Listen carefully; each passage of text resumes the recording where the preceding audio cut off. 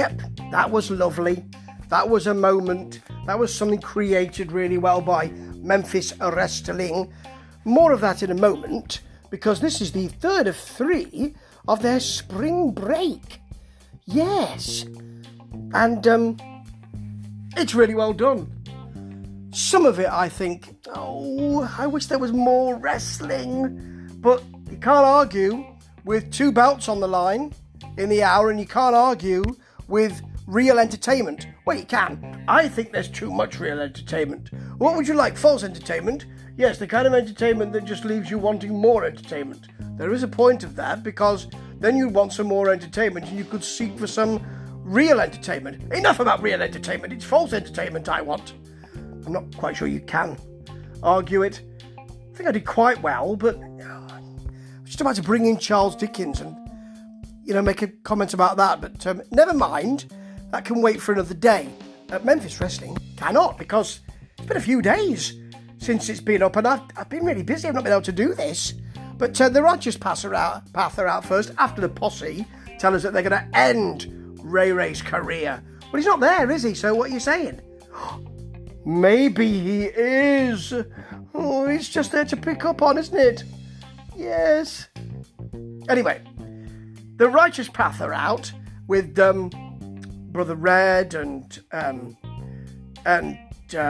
Bulletproof Bruce and Reverend Ash Taylor and Jennifer Justice, still dressed as a nun in a shiny habit. It's not what nuns wear. They don't wear a shiny habit. I think, that's nice. Is it velour? Don't do that. That's a lovely habit. Is it Mary Quant? It doesn't happen. So it does look like it's from a costume store. Well, actually, I suppose it follows, because she's not really a nun, is she? Well, I don't know, maybe she's taken orders for this angle. I don't know. It just doesn't work for me. Anyway, it's Bruce and Red versus Big Swole, and Ray Collins, who's got a point to prove. And it's all right, Early on, Bruce ping-pongs between ping-pong punches. And then there's a red bear hug on Collins. Yep. Swole gets Bruce up, slams him a few times, double back elbow. They work very well, actually, Swole and Collins. Yeah. There's a Jennifer Justice distraction for Ash Taylor to come in and smack Collins on the back with the collection plate in full view of the referee. He's there telling Jennifer Justice to get off. Collins is there as well, by the ropes. So don't come in and smack somebody on the back when the ref is right there. There's a DQ, of course, and Red and Swole square up. I'm looking forward to that. Match itself promised something, didn't really deliver much, and that's a shame, really. Now, Gun Show's out, Tuma's out, Simmering, fight! Yeah, they're going to fight, and I'm really pleased that it was Tuma who threw the first punch, and I'm really pleased that this is boiled over.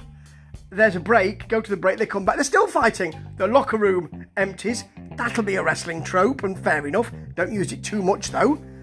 And I'm looking forward to them fighting. And Dustin does a great thing. They will fight, just not today. Boo! You get. That's great. I like that. And he's got a wealth of treasures, you see. He's got a wealth of riches in his safe, arsenal. Anyway, locker rooms. But I'm looking forward to that very much. Next, Bosley, Tim versus Brad, main event. And it's for the Internet Championship. Early on, there's a "You both suck" chant. Yeah, they're both really bad guys, I suppose. Mikey comes out on commentary. Boss takes him down with impunity first. There are some Brad leg lariats, but Boss is in the corner, so you don't really get the full effect of those. They're not just roundhouse kicks. They look like leg lariats. It's in the corner. All right, they're roundhouse kicks. Fair enough. Then Boss cradles him, cinches him up on his shoulder, and gives him, count 'em, 5, 1, 2, 3, 2 more, 5 German suplexes. That is beautiful. Then Uncle Phil gets involved, doesn't work out well for him, and the distraction, because they both bash into each other, leads to the Boss ripcord clothesline for the pin, and I like that move. It's good, and we're really quickly onto the main event, which is The posse and supposedly Derek King and Ray Ray, this is beautifully done, mid-80s to late 80s, independent wrestling fare. Because DK will fight all on his own. They brutalise him. They even challenge a kid to the posse to fight them. And the kid goes halfway towards the ring. Yeah. There's a Simon Spinebuster. Then he goes to the corner and pretends that he wants to tag in Derek King. That's very naughty, you know. Derek King comes back with a super kick for both. And suddenly, here's Ray Ray with his ribs taped, gets up top, double crossbody. The crowd are loving this. Simon goes to the powder for the eyes. Ray kicks him, kicks his hand. The powder goes in his own eyes. He picks the first man he sees to side slam. It's unfortunately his partner, Chris. He doesn't put any respect on that man's name because he slams him to the mat, then rolls out, a super kick to him, and then a splash with the bad ribs from Ray Ray for the pin, and they are the champs. And what Derek King did was allowed Ray Ray to go to the crowd, get his family, get his mum, it looks like, and his family up there and enjoy themselves. Derek's brought in belatedly, but he's had this before, and he knows this is a really good moment for Memphis wrestling, and it's a really good wrestling independent 80s moment, and that's what Memphis wrestling is mainly about. Beautifully done. Couldn't have done it better. What a wonderful way to sign off on the 3rd of spring break, which has been patchy, but this one, well, it did go by in the blink of an eye. Still available, Dustin, and I'm delighted to have seen it. Finally. Ta-ta.